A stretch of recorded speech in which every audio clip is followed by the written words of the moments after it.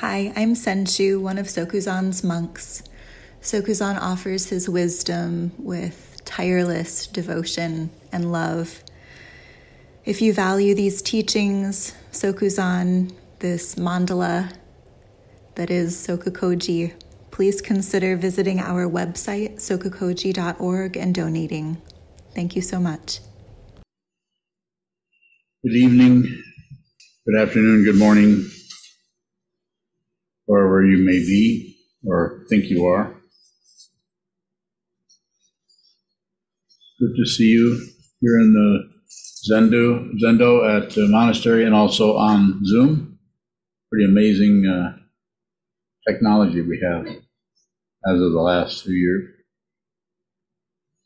So if you value what we're doing here and you understand the importance of this to yourself and to others, we'd like to extend what we're doing here in this local community of monks and monastery residents into the neighborhood, which we are endeavoring to do. Help us out with that if you can. Go to the website, donate if you can. If not, just keep attending anyway. This evening's talk is titled The Four Moments, and this comes from the Tendai tradition, or Tian Tiai, is it Chinese? I don't know the exact pronunciation. Comes from, I think it's around the 4th century. The Japanese form that came around the 9th century to Japan from China was, and I don't remember the monk's name that brought it there, but it was called Tendai. And this particular teaching from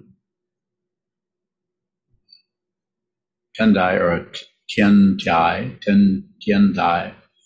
is similar to Chan Buddhism, Zen Buddhism, and is you could even say that Zen somehow came out of that in some way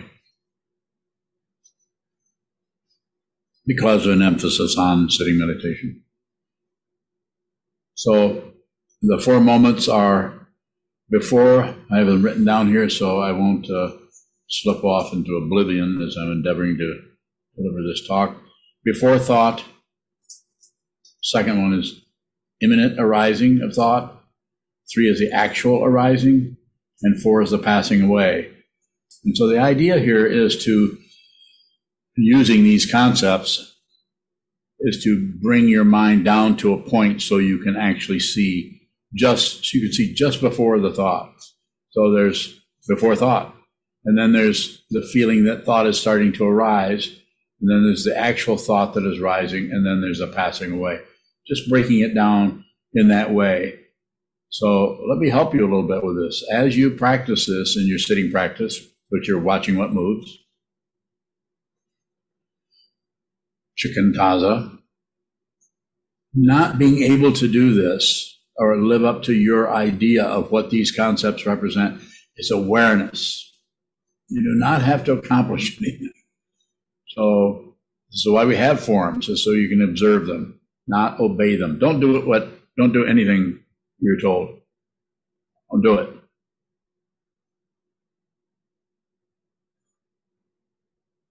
But if something comes that way, you could consider it in an open quality of receiving what it is that is being said by me or by anyone else. If you really are receiving what is being said by me or by anyone else, you will not make any more decisions about anything. That doesn't mean that you won't see the differentiation and divide that may be happening between this path and this one over here. You probably will see it even more clearly because you actually see the dependent origination that is showing up as that paratantra, as that situation, rather than what you're sticking onto it based on hope and fear, based on not wanting this but wanting that. So you actually are seeing the actual coming and going of things, much more stark, much more vivid, and empty of a self, or empty, or I should say, and empty of an other. You actually see this. You can see this. So what's being pointed out here, fundamentally. 4 moments. Before thought, imminent arising, actual arising, passing away.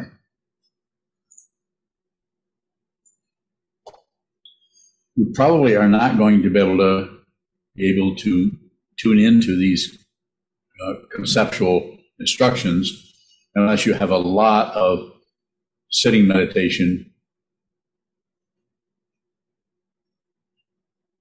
under your belt, I guess is the way of saying that. You've done a lot of wall gazing, just observing. So you could write this down on a card, put it in front of you, and then practice as you understand, however Shikantaza is showing up for you. And then at some point, refer to the card, before thought. See if you can find a before thought. It's a concept that is pointing to something that is not about thought. See if you can find that. And then you could go to the next one. You could go through all 4 of them, one right after another. Then you could go back and slow way down and just work on number 1 or number 2 for a while.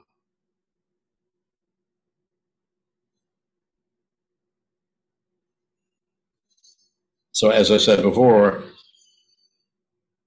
and I've said many times, it is about the awareness of what is happening, not the quality or the value or the intensity or the comings and goings, all of the various qualities of anything that's arising. It's about the awareness itself. So I'd like to take some questions on that. If there are some. What would be the qualities we would be looking for? One of the things that you could notice is the quality of how it feels to not be able to do that. You have an instruction. You're told how to do that, or you're told what to look for using a concept before thought. So that would be part of it, is noticing how you're working with the concept of before and how you're working with the concept of thought as you endeavor to see what is being pointed out in this instruction before thought. So those qualities are there. Also, if there is no thought, can you be aware of that without thought? Isn't that a thought to think that there's no thought? So this is why this brings you into this particular instruction, brings you into this realm, into this way of working with concepts, of working in a deliberate way of what is arising in the mind stream. I'm just thinking of how a thought arises and then I begin to get a feeling about it. Whether it's a pleasant thought or an unpleasant thought or a discursive thought, where would that show up? Well, it's probably going to be a little bit less because the way in which you're working with these is even more minimal, just the thought, rather than what the thought is about. So this is a way of somewhat kind of weaning you away from the content of the thought, taking you into just the structure of thinking by this particular way of working with it, done in 4 stages. More?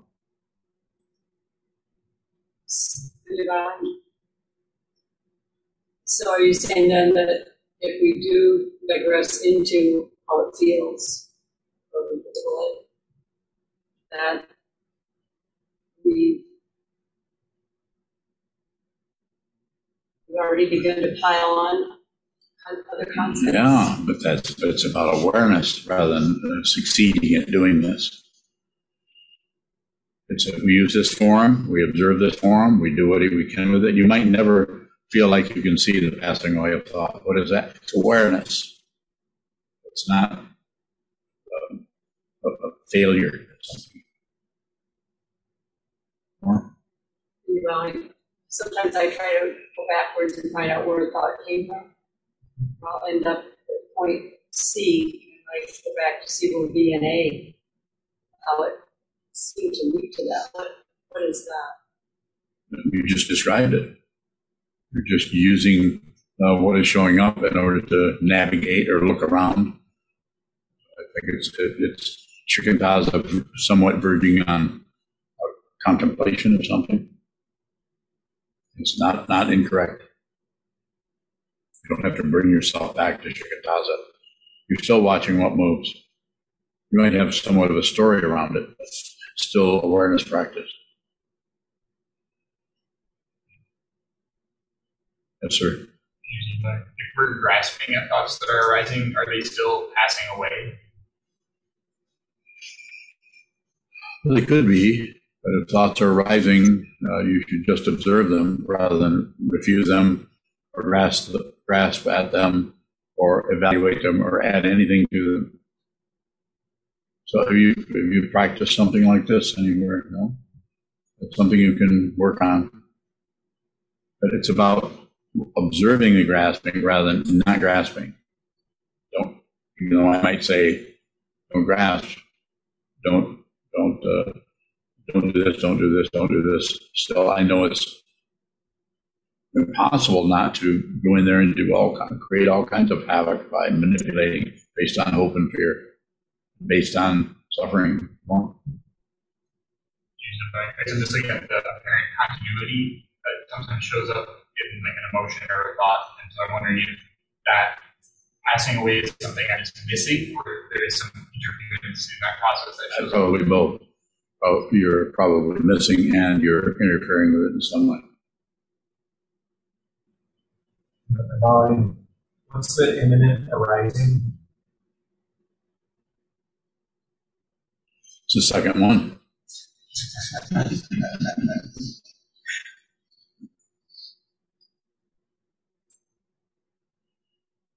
There's a kind of pressure when if you can locate no thought, which I think if you've been meditating for a few years, which you have, we're going to be able to do that. You can't maintain no thought. You can notice that nothing is occurring. No, there is no particular occurrence in consciousness. It might last for seconds. You can locate that, and then it usually fills up with thoughts about what? I think I just saw no thought. Those kind of thoughts. So just look at that. Don't maintain it, but just look on that. And then if you're just with that space and you're not demanding anything of the space or anything of anything, there's no demand. You're just receiving. You're receiving. Nothing shows up. You receive that, and no thought. That kind of situation before thought can show up that way. Whether it will or not for you, I don't know. But it's possible for that to happen. And then there's the imminent, you can feel something's about to change. Is there an awareness point in that? Well, there could be. What do you want to know?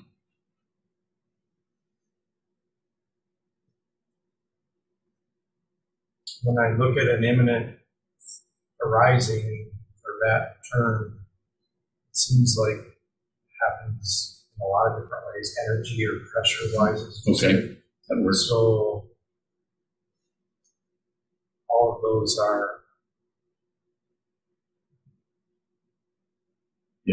seem ambiguous. Is there anything in particular to look for? Just look at the ambiguity. Don't add, don't subtract, don't divide, do nothing with it. Just receive that. That word tells me what you're dealing with. Just receive the ambiguity. If you receive it and you don't push on it, you don't do anything with it, then it will show up as probably in one of these areas.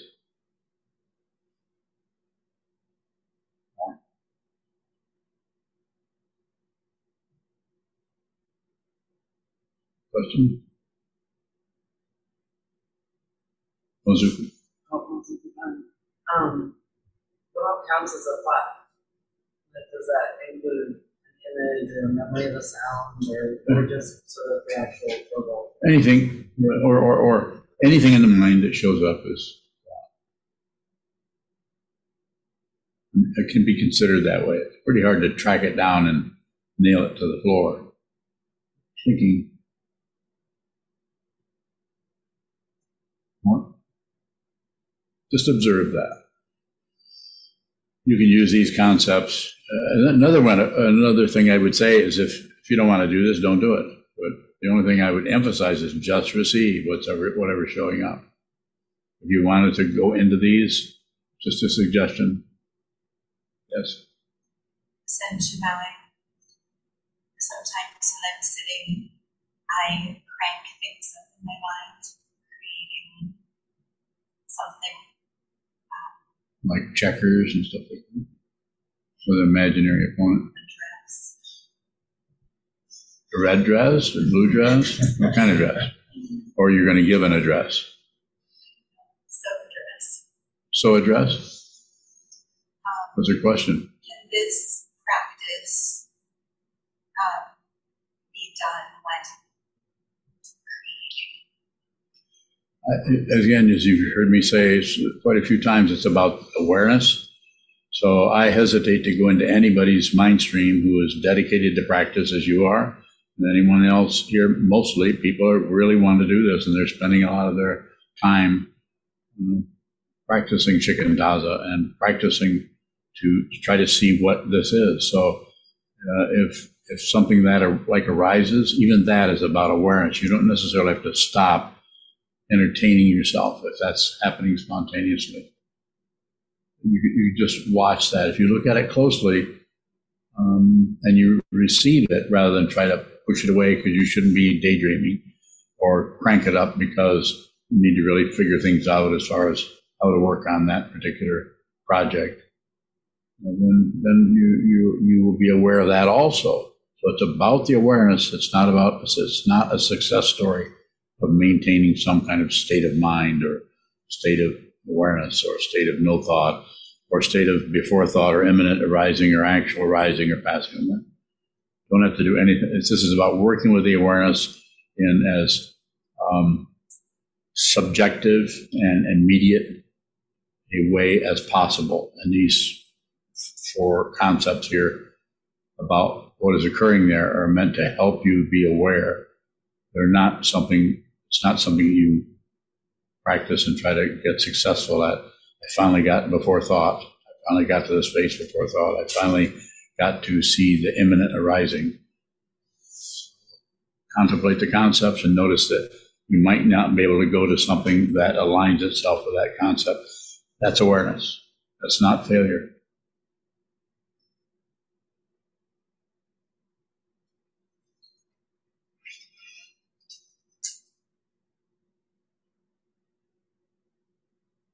Are those your feet? Yeah, through that. They're what?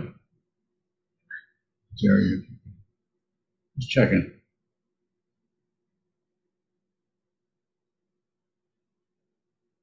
Is there a question in Zoom land? Isaac, you must have a question. You can't have that kind of expression on your face without a question. Isaac Bowing. Yeah, I do. So is the imminent thought a movement of the mind, Bowing? All of these are movements of the mind. Even the one before thought is a movement of the mind. So again, it's about awareness. It's not about getting to a state of mind that is before thought necessarily. Yes, they're all movements. Isaac Bowing, what was the last one again? Passing away, which does not mean death. It means the thought disappears.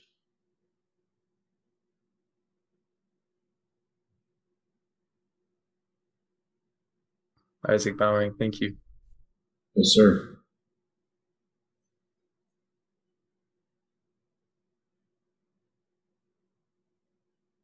Sure. Can we see the distinctions between the 4 moments? Is this something that may become more clear with practice? I think it's possible, yes.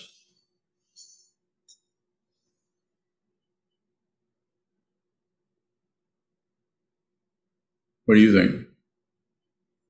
You've been meditating for a number of years. How does it show up to you? Not very clearly. So not very clearly, that's good. And not very clearly is awareness. Be aware of when you run into this lack of clarity. It's still awareness. And what is the next thing that I'm going to say as a teacher? Just keep going. Keep relating to the sitting practice of meditation as a practice where you sit down, hold still, and you receive whatever continues to move in the mind stream. The mind stream is a very similar, if not the same situation as what is happening in the whole world, except in the whole world, it's just in your living room, in your city, in your state, in your country, is chaotic. There's so much. But in your mind, you sit down and you actually train your mind to see the chaos that's all over the place, not only in your mind, but in the world, as just this simple situation. If something arises, you'll watch it. And it passes away. You watch it, passes away. And you do that over and over and over. And anything that shows up in the mind stream, you include. So if the feeling along with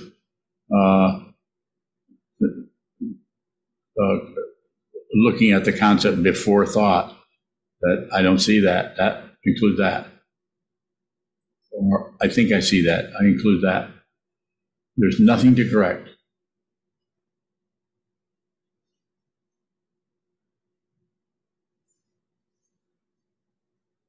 Yes, sir. Question?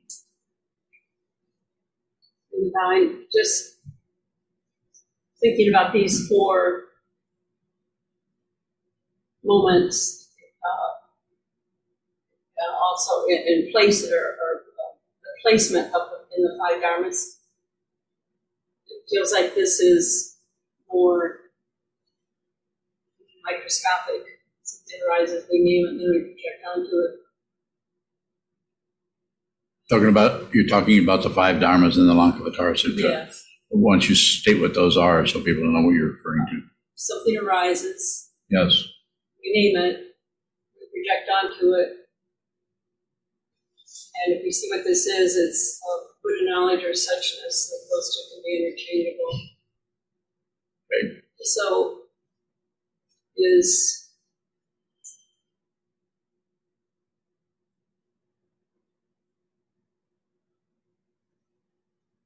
Yes. I'm just trying to see how thoughts go, what I would call go awry, how we do something with them. If something comes up, if you do anything with it, then it tends to reify, support, fuel, energy to that part of the consciousness commonly known in the Yogacara tradition as the 7th, or the klesha mind, or the paranoid mind, where it thinks something is wrong, something is right, I'm wrong, shouldn't be, should be, all of the other things that happen in that area of the mind. That gets triggered, and then the identity, which is an aspect of consciousness that is unreal, doesn't have any status as anything, but it thinks it does, and it gets its status of me over here with that thing over there that I'm not understanding, or that thing over there that I am understanding. It just ties us up in knots. So just receive. This is why the teaching of just observe, just receive. This way you slowly, over time, you could say, in some ways, you're just deconditioning yourself from grasping, rejecting, and shutting down passion, aggression, and ignorance that you've been learning from your parents, your society, and from your own mind stream, and the very solidity of this illusion.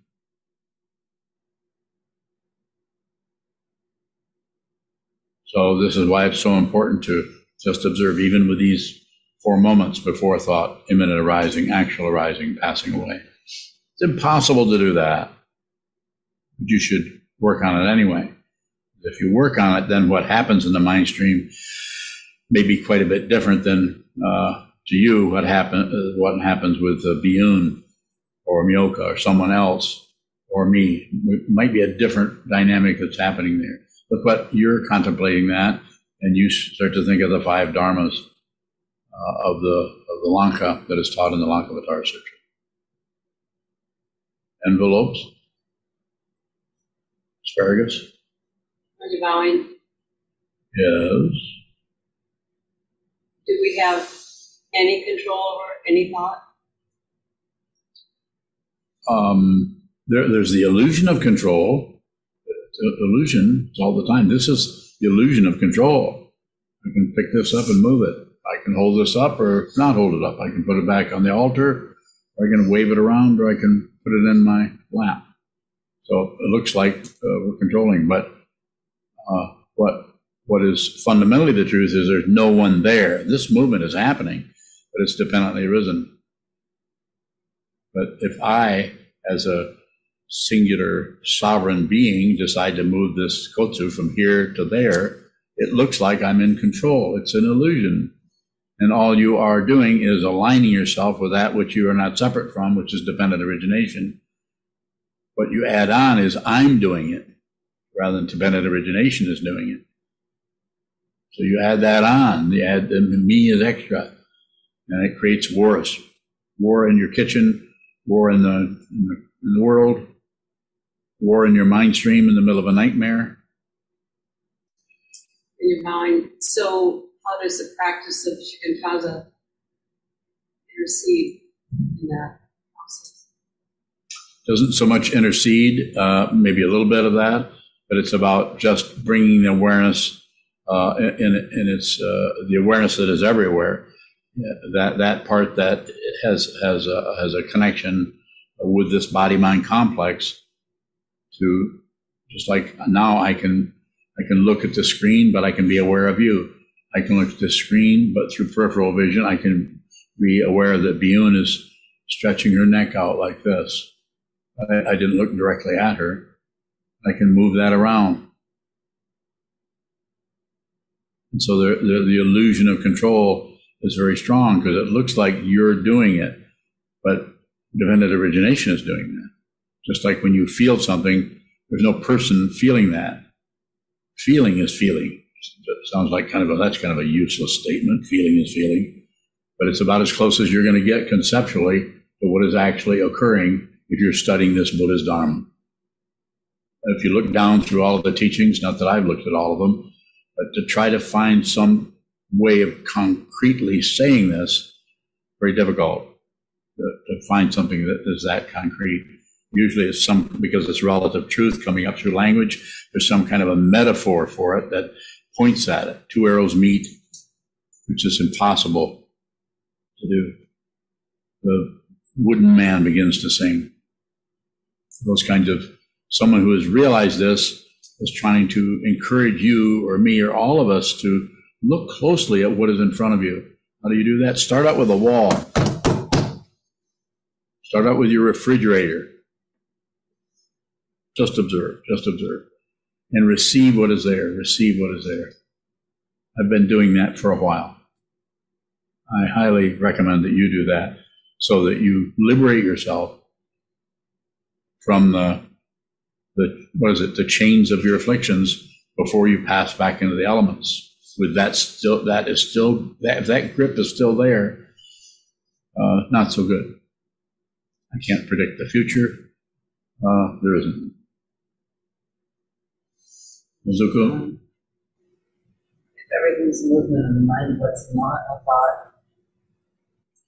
Could be a thought, might not be a thought. We don't even know what thoughts are. We have somewhat of an idea, but we can't say, well, this is a thought, and this over here is an emotion, and this over here is a memory of sailing in Nova Scotia last November. We can't. That whole area is from the point of view of figuring anything out, it is a mess. But yet we can go in and use that conceptual mind to do all kinds of things, create things, examine things. But we don't know exactly. We know we have them. We kind of know what they do, but we don't know fundamentally what they are. We also don't know what this is. We don't know who we are. This, incredible mistaken identity that we think we are somehow because there's a body here, because I can move my hand. And Juzan doesn't move his hand, and somehow we're separate. That's why often it's taught in Zen, it's kind of taught the other way around. I eat beans and you get gas.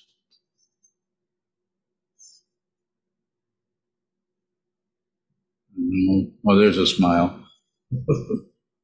So it's taught to be deliberately opposing everything so that you will begin to have some insight into the nature of consciousness rather than continually locking down on apparent relative truth, which is relatively extremely true, but ultimately is an illusion, unreal.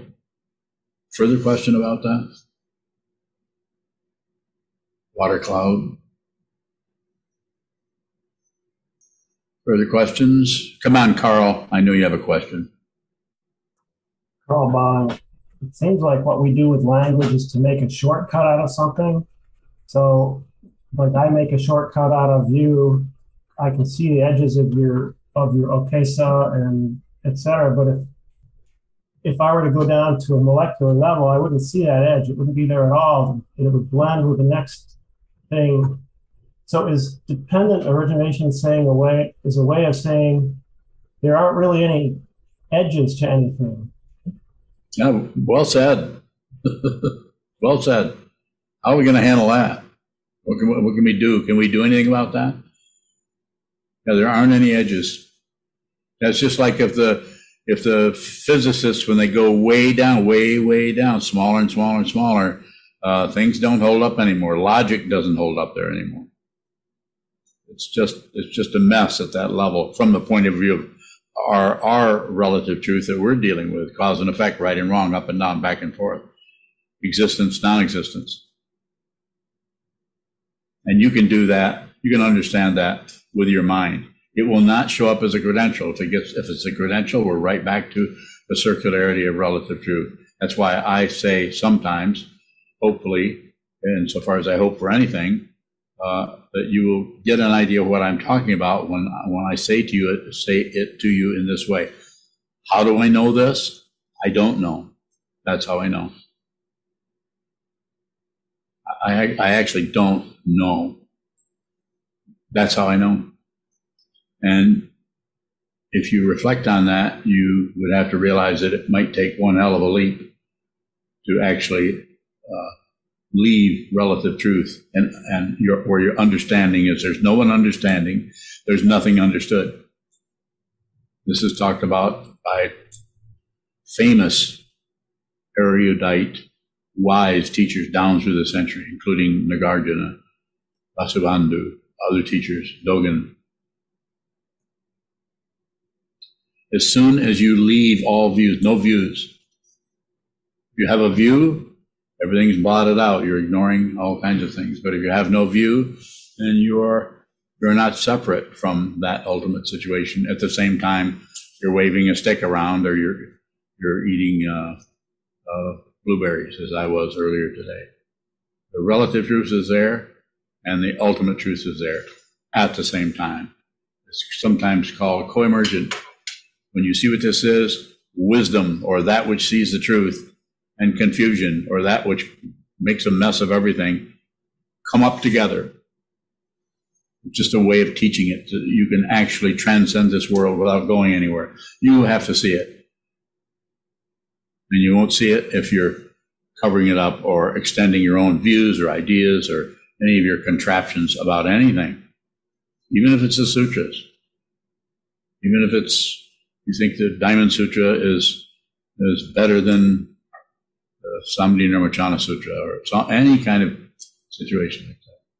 And Buddhists have been doing this for centuries, arguing about, if you trace do any of the history, you can see where I mentioned the Tendai school earlier, and they came into favor for a while, and then because somebody came along who didn't like that, then they got pushed back down again, and then they came back, and then it just goes on and on like that, all over. Like Republicans and Democrats.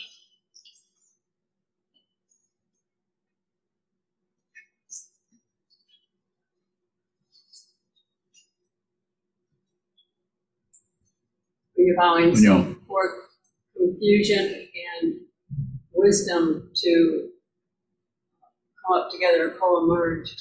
Yes. Is it necessary to drop off that concept? Somewhat. The best thing to drop off is, as Dogen said in the 13th century, drop off body and mind. Body and mind, or thinking process, drop it off. And it's not something you can so much. It's not like getting rid of your body or committing some kind of suicide or anesthetizing your thought process. It's the attachment to that is being pointed out there. The attachment to the body is being real. The attachment to your thoughts is being real. If you believe your thoughts, you'll not only suffer, but you'll torture people around you. Maybe not deliberately. Won't be any kind of deliberation. You'll feel justified in hating this person and disliking that person, accusing this person for how you feel. We do it all the time, somewhat. Everyone's doing some version of that somewhere, sometime, unless you are clear about who you are and what this is. Don't believe your thoughts. When I say that, I know you can't help it because I believe my thoughts. They're coming and going. But by having that kind of a teaching, it will help encourage you when you're sitting to go in and look at the thoughts and look at the way you're stuck on them and see that you can't really not believe those. But what happens if you do that, at some point you begin to look at the believer and see that that's what's unreal. It's the believer. The thoughts are dependently risen. They've got a ticket to ride. You're not going to be able to stop them. You don't need to stop them. You don't need to stop. You don't need to control anything. It is about seeing what this is. And it is not separate. If you're interested in that, then I highly recommend that you continue to train your mind, continue to return to the wall, return to the three jewels, the Buddha, the Dharma, the Sangha, the teacher, the teaching, and the community. Those three are powerful structures, reference points. Are there more questions? Shoto bowing. Does wisdom and confusion arising together mean that the confusion is emanated to the wisdom? No, it doesn't. It means that they're not separate.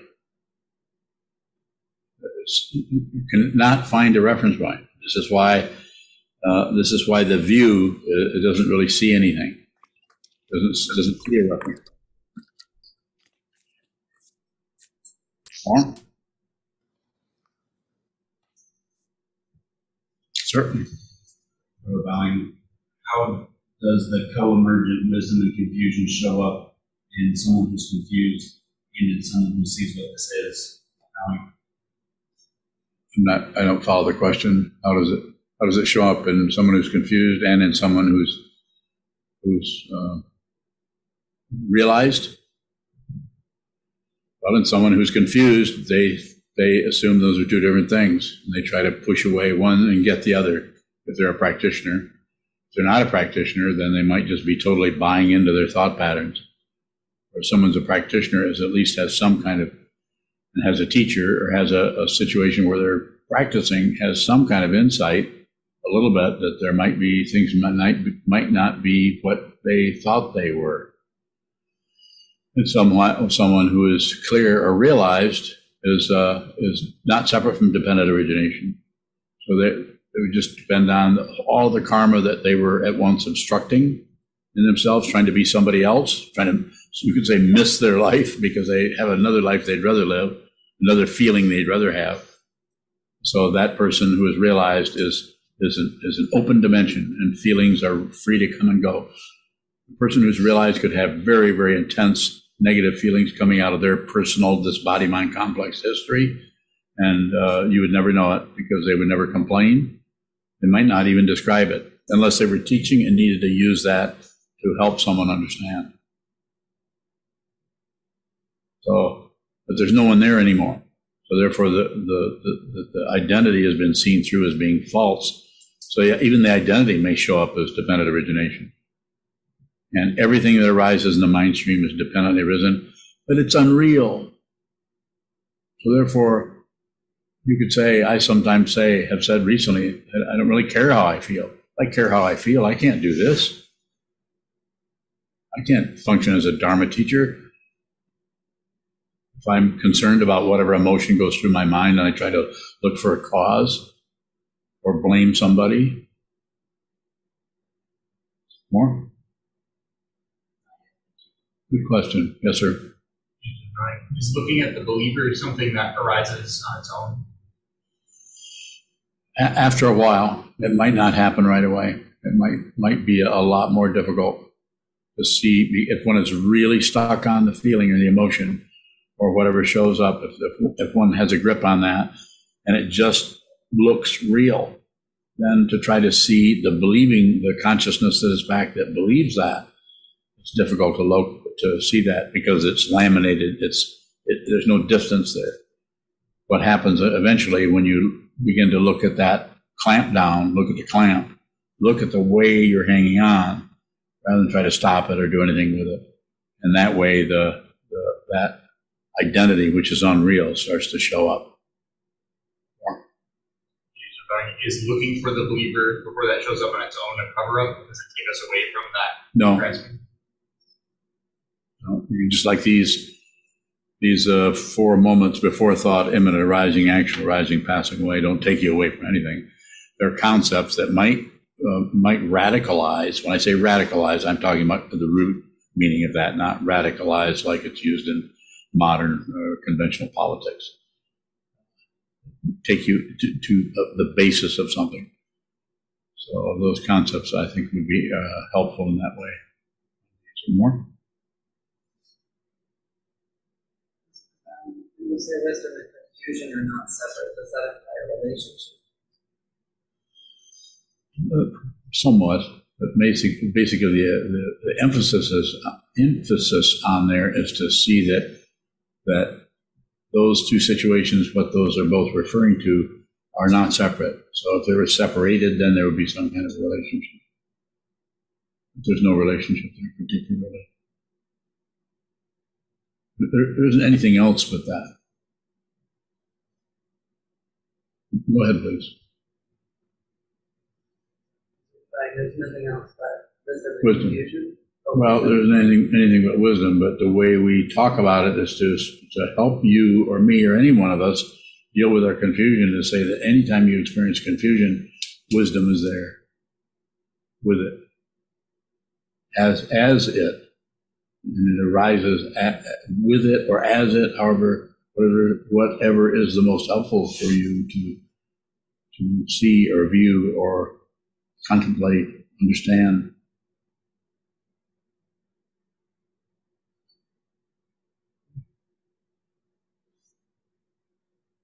Further questions anywhere?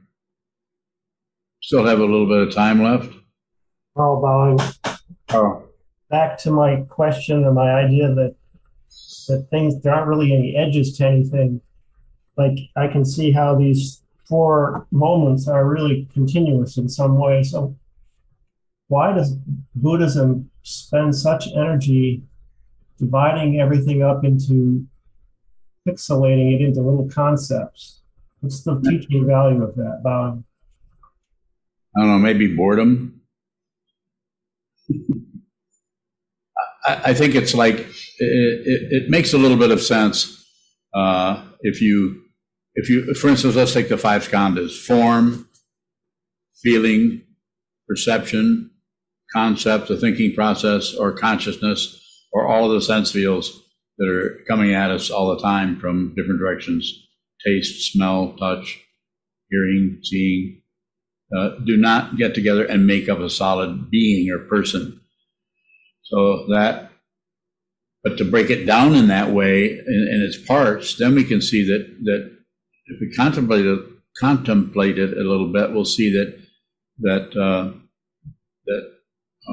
form, or this solid being, and feeling have a connection somehow, and then perception has a connection somehow.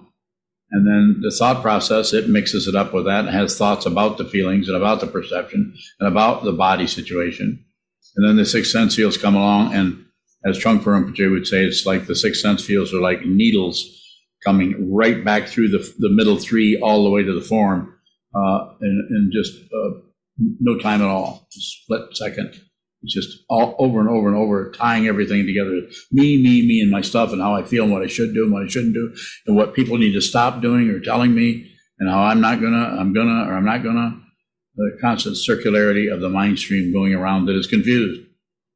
And so one of the understandings there is to see that the connection between form, feeling, perception, concept, and consciousness in a realized being, those are still there, but they're not connected to each other. They're self-existing.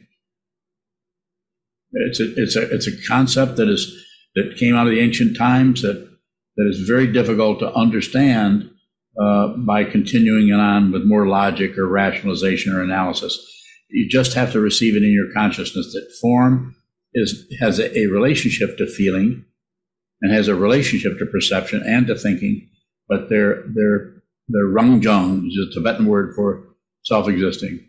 My understanding, and Taekwondo, you can correct me if I have my Tibetan language run amok. So it's the idea that if you can go with one of those, just go with perception. It's just perception only. And that is a way of talking about it. Or it's just feeling only. Or it's just the body. There's just this. There's just seeing.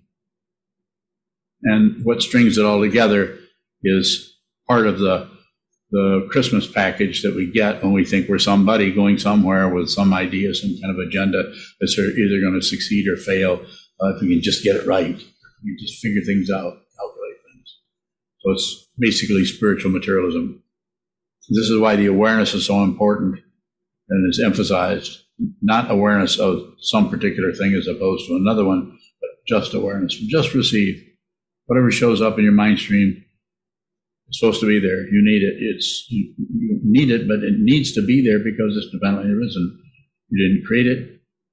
You can't stop it. There's no justification for it. And it has no reference point that is any stronger than anything else. Go ahead, Brian.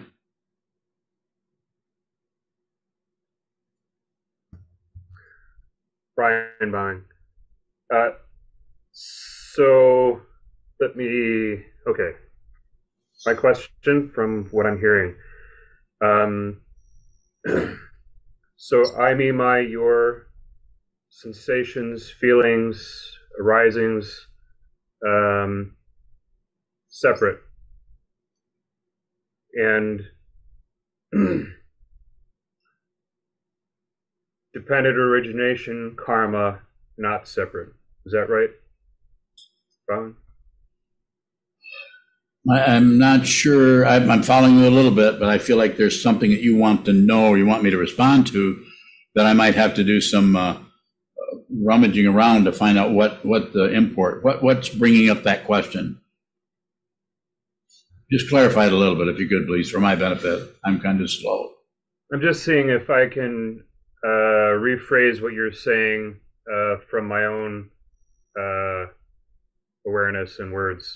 Maybe. Go ahead. Yeah. So concepts, I, me, my, mine, yours. Yes. Feelings, separate things, right? Yes. Non-conceptual, not separate. I'm probably still a long ways off. Well, I don't know about that. I'm just saying, what do you want to know? And if you can use those concepts, use those ideas, but bring that together in a question rather than say a bunch of things and say, right? I can't do that. I can't do that because I don't understand what I'm agreeing with. That's all I'm just. Okay. I'm just asking if. No. Never mind. Well, let's do this. Why don't you write all of that down and see later on, maybe not tonight, but some other time. I'm very interested in your question, but the way you're posing it to me isn't so workable. So, Chisho, you have a question? Chisho, I think you probably answered it just now. This question, like what is thought, or these 4 moments of thought itself, yes, it seems impossible to figure it out. So I'm wondering if it's a way to help us prioritize awareness away from the thinking process? Bye. Very likely could be that. It's about the insight, or even insight is a mechanical word that doesn't work so well, but it's the awareness of what this is that is ineffable. We cannot describe it. You can't describe thought. We use that word. We all say, what were you thinking about? Well, I was thinking about going to the store. Want to go with me? I don't know. I think I'll stay here. A lot of use of the word thinking. And it has its structure and its use very, very pragmatically. But when we start to take that in and use thought to try to figure out what thoughts are, or figure out what the emotions are, we just run into, what is that? Can't remember. Rubber baby buggy bumpers. Y'all heard of that? You have. She was born in the last century. So we run into an impasse. We run into an obstruction. We bounce right off from it. It's like, why am I bouncing off something? My question, my inquiry was very valid. We come back with that. Anyone who has no mind training will come back intellectually and bounce back into thought patterns, and we'll just assume, well, I just have to figure it out here, not knowing that this thinking process is a stepping stone to realization, but you can't think your way into reality, because you are not separate from reality already. You have to realize that you've always been here. I sometimes say, and people have said way before I got here, you already are the Buddha. You just cover it up. You're already not separate from awakening or enlightenment or realization. That's why it can be said, if you realize, nothing happens. There has to be someone there for something to happen.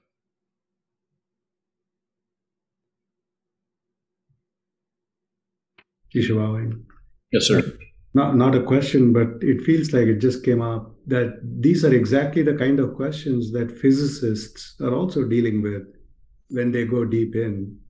Yes. The way they measure things is itself, it cannot be used to measure what they want to measure.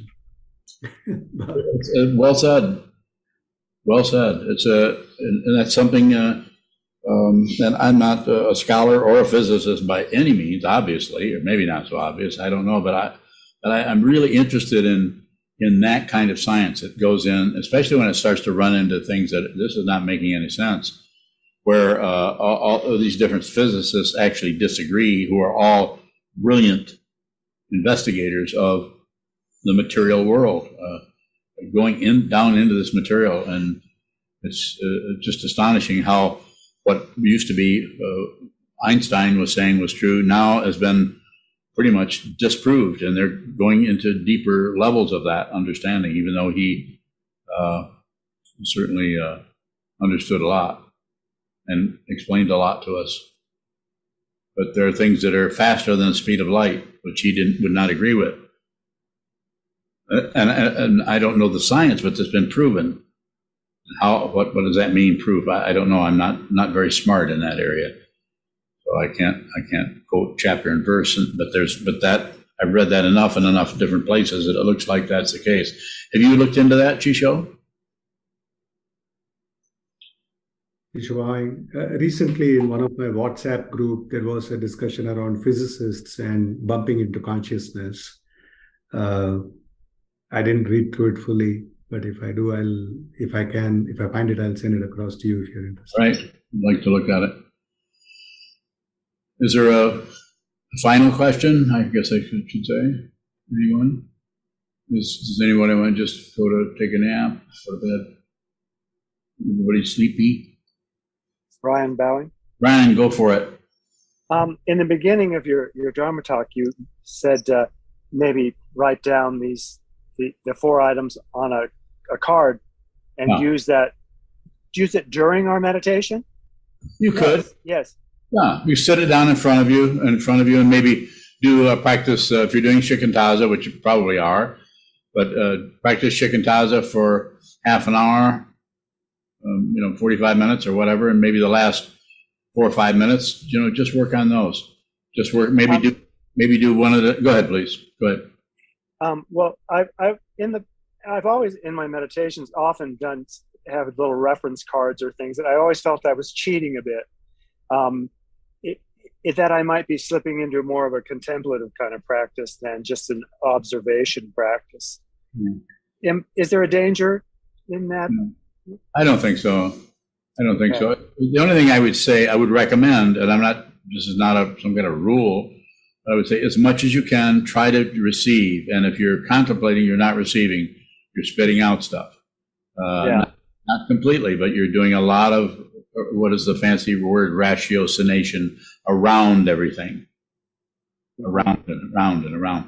And so, but by sitting down and putting yourself in the position of just observing with all the sense feels, it's radical. I mean, it's very much at the root of that, especially if you've done it for years and years and years. And then when you come back, say at the end of an hour, 2 hours, 3 hour sitting period, which I highly recommend. If you haven't heard that already, then I would say spend 5 or 10 minutes working on these. Don't do it for the whole hour. Now, I don't know what they do in the Tendai version of that in ancient times or even in contemporary times, because that school is still happening in Japan. And I don't know about China, but I know it is in Japan. So do a little bit of what you're talking about. And it could be not just what I'm saying here, but any other kind of contemplation. Sometimes if somebody has strong questions about anger and how that arises, I say, write anger down or on a card, and you go from doing receiving Shikantaza, look down at the card, anger, and then bring all of your intellectual understanding, all the dynamics in your mind stream down of what is anger? What is that? What? Not a why question. Why will give you reasons, and that's a scapegoat for ego, thinking somebody else created the anger. Nobody created anything. If it's in your mind, it's yours. Be responsible. Blame no one. If you blame somebody, then it's circular. It doesn't work. Brian Bowing? Yes, sir. A kind of follow-up question. If all of our thinking is dependently arisen, then even when we imagine that we're manipulating our thinking, the thoughts are dependently arisen. Exactamundo, as they would say in another country. Okay. Yes, exactly. Even this being here who presumes to even teach the Dharma at all, is these words that are coming out are dependently arisen. There's no one here creating any damn thing. So I'm imagining that there's a thinker thinking. Exactly. Yes, you imagine. That's why I think call it the imaginary nature. Parikalpita in the teachings. It's Parikalpita. Paratantra is dependently arisen. Parikalpita is the imaginary that we add on to the Paratantra. And then when you see what that is, this is the perfected nature, or Parinashpana. The work is over. You see it. You might be even perplexed by the way people keep torturing themselves.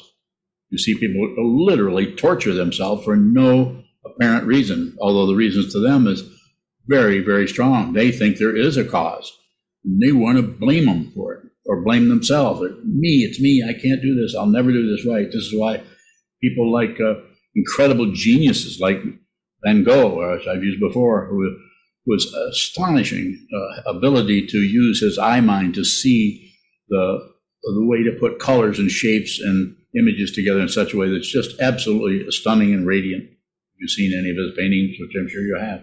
And yet he had so much self-hatred, he had to kill himself. He had to end his physical existence.